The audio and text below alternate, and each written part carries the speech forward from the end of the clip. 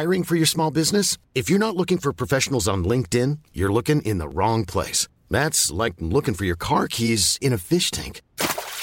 LinkedIn helps you hire professionals you can't find anywhere else, even those who aren't actively searching for a new job but might be open to the perfect role. In a given month, over 70% of LinkedIn users don't even visit other leading job sites. So start looking in the right place. With LinkedIn, you can hire professionals like a professional. Post your free job on linkedin.com/people today.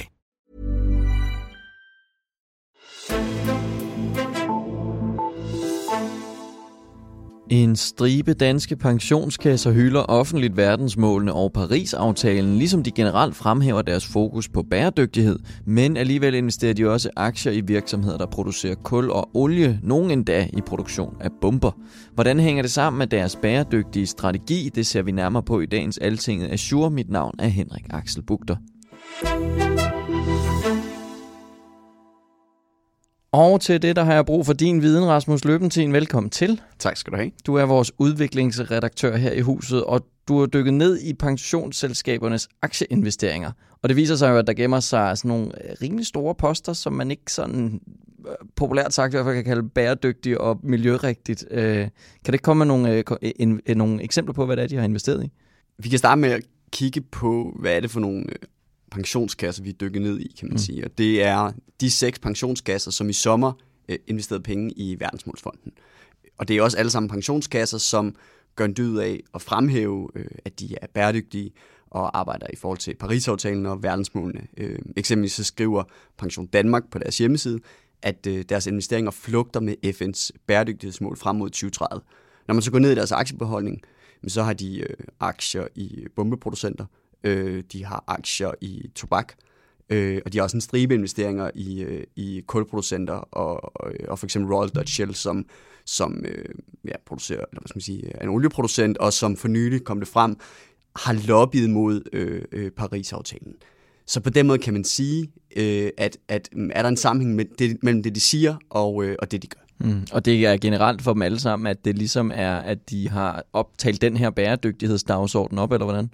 Ja, altså der er flere af dem, af de 6 pensionskasser, også andre pensionskasser i øvrigt, som i CSR-rapporter på deres hjemmeside, på folkemødet, som endda også i debatindlæg til os på Altinget, gør en dyd af at sige, jamen de arbejder i forhold til Paris-aftalen, og de er store tilhængere af verdensmålene. Og det er selvfølgelig derfor, vi journalistiske synes, det var interessant at se på, jamen er der så en sammenhæng, kan man se den form for bæredygtighed i deres investeringer? Der har vi så for eksempel spurgt klima-advocacy medarbejderen hos Care Danmark, John Nordbro, og han siger, jamen han synes ikke, det giver nogen mening. Han synes ikke, det giver nogen mening, at de her pensionskasser, de gør så meget ud af at tale ind i en bæredygtighedsfortælling, når de samtidig har de her typer investeringer, som de har. Okay. Altså en af de sådan mere kritiske aktionærer, som man sådan er kendt ude i det danske land, det er jo Frank Aaen. Han har tidligere været folketingsmedlem for Enhedslisten, og han er statsrevisor nu. Han var jo aktionær i Mærsk, og var ligesom en kritisk stemme internt i Mærsk. Kan man ikke også sige, at det måske bare er det, pensionskasserne gør i de her? Det er i hvert fald det, de selv siger. Og det er meget, meget tydeligt, at når man taler med pensionskasserne, så er det ikke sådan, at de bare siger, jamen vi har de her typer investeringer, fordi vi gerne vil tjene penge. Det er slet ikke den fortælling, jeg bliver mødt med, når jeg interviewer dem. Tværtimod, så siger de alle sammen, ja, det er korrekt, vi har investeringer i kul, men det har vi kun, fordi hvis vi skal nå Paris-aftalen, så bliver vi nødt til at rykke nogle af de store klimasyndere i den rigtige retning, og det tror vi på, at vi kan opnå, hvis vi bliver som en kritisk investor, udøver aktivt ejerskab, og dermed prøver at rykke nogle af de store energiselskaber i en mere miljørigtig, bæredygtig retning. Og måden, de gør det på, er, at mange af de danske pensionskasser har allieret sig i nogle internationale netværk, hvor de går sammen for at lægge pres på, at nogle af de store internationale energiselskaber bliver mere bæredygtige. Ja, sker der sådan noget med det? Det er jo svært at påvise, hvad er effekten af det. Men det, man kan sige, er, at det er helt evident, at nogle af de store energiselskaber for eksempel har fået en mindre andel af kul. Okay. Og der er et tidsmæssigt sammenfald mellem, at blandt andet de danske pensionskasser har lagt pres på, og de bevæger sig i den rigtige retning. Og PFA for eksempel, de går så langt, at de siger, jamen de vil ikke være investor i et energiselskab, som har kulproduktion, medmindre de har en strategi om at reducere den. Altså, så de går virkelig ind, siger de, og udøver aktivt ejerskab og ser på, hvad er strategien? For det er fair nok, at man har meget kul nu. Kul er stadigvæk en vigtig ressource, men langsomt så skal vi bevæge os væk fra det. Har det her energiselskab en strategi for at bevæge sig væk fra kul? Så vil vi hjertens gerne blive for investor, fordi som de siger til os, jamen det er jo den vej, vi skal bevæge os nedad, hvis vi skal nå Paris-aftalen, det er jo, at vi skal have rykket nogle af de store klimasynder i den rigtige retning. Og så trækker de sig ud, hvis det er, at de ikke kan se, at strategien går den rigtige vej, eller hvad? Jamen, det kan jo blive konsekvensen. Der er jo også nogle forskellige tilgange. Altså for eksempel PKA, for eksempel, de siger, og det er jo ikke så voldsomt en grænse, men de siger, men mere end 90% af indtægten må ikke komme fra kulproduktion. Jøbdip, en anden pensionskasse, de siger, over 50% af firmaets omsætning må ikke komme fra kul. Så det vil sige, at hvis der er en af de firmaer, som Jøbdip, de investerer i, som bevæger sig over den grænse, så vil de trække sig ud som investor.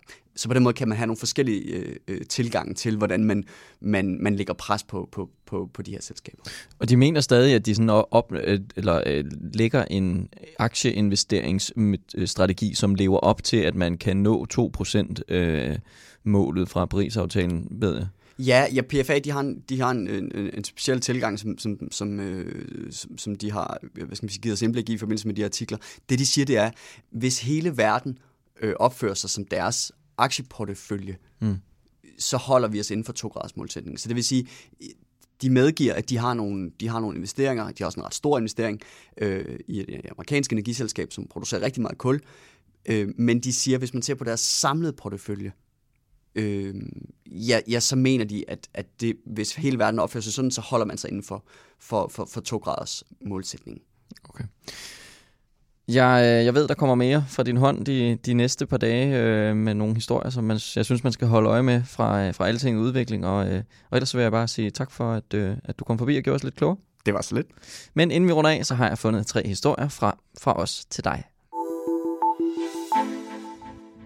Det er usikkert, om Danmark får fuld glæde af samtlige de over 4 milliarder kroner, som EU har bevilget til byggeriet af en tunnel under Femern Bælt.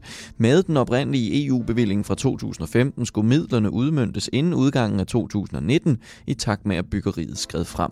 Den deadline er siden forlænget med et år efter, at den tyske myndighedsgodkendelse af projektet har trukket i langdrag.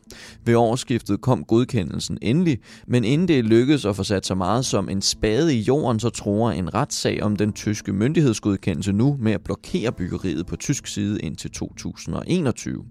Tidspresset for at få udnyttet så meget af EU-støtten som muligt spillede derfor en væsentlig rolle, da partierne bag Femern-forliget i sidste uge besluttede at give grønt lys til at påbegynde anlægsarbejdet på Lolland. Det er jo et af argumenterne for at igangsætte arbejdet, og det betyder, at vi redder de fleste af de penge hjem, siger Venstres transportordfører Christian Pihl Lorentzen.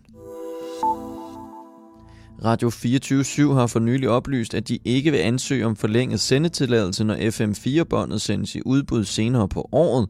Det er en direkte konsekvens af sidste års medieforlig, der udflytter radiostationen 110 km fra København, og det har vakt stor frustration hos flere partier i rød blok. Tirsdag lød det fra Radikales kultur- og medieordfører Marianne Jelved, at hun ville arbejde på at omgøre beslutningen for at redde 24/7, men nu trækker hun i land over for Dagbladet Politikken. Hvis det er i udbud nu, så kan vi ikke nå det, siger hun. SF's Jacob Mark erkender også over for avisen, at det bliver meget svært at forestille sig, at det kan lade sig gøre at rulle det tilbage. Der er et politisk flertal, som har truffet en rigtig dum beslutning, og sådan er det nogle gange, siger han til Politikken. Hvilken forskel gør det, om afviste børnefamilier bor i almindelige boliger eller på udrejsecenter Sjælsmark? Får det flere til at rejse hjem, når de bor under trange kår? Tilsyneladende er der ingen, der kender svarene på de spørgsmål. Ministeriet ligger desværre ikke inde med de tal, du efterspørger, lyder det i et svar fra Udlændinge- og Integrationsministeriet til Altinget. Minister på området Inger Støjberg har også i flere svar til Folketinget sagt, at det ikke er muligt at dokumentere effekten af at holde børnefamilier på udrejsecenter Sjælsmark, frem for at lade dem bo i almindelige boliger. Men det er ministerens opfattelse, at regeringens samlede politik over for afviste asylansøgere virker.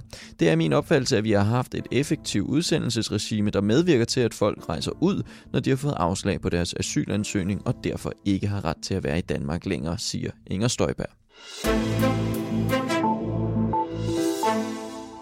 Tak fordi du lyttede med til dagens udgave af Altinget Azure. Husk at trykke abonner i din podcast-app, så får du automatisk den nyeste episode af vores program. Mit navn er Henrik Axel Bugter, og vi lyttes ved.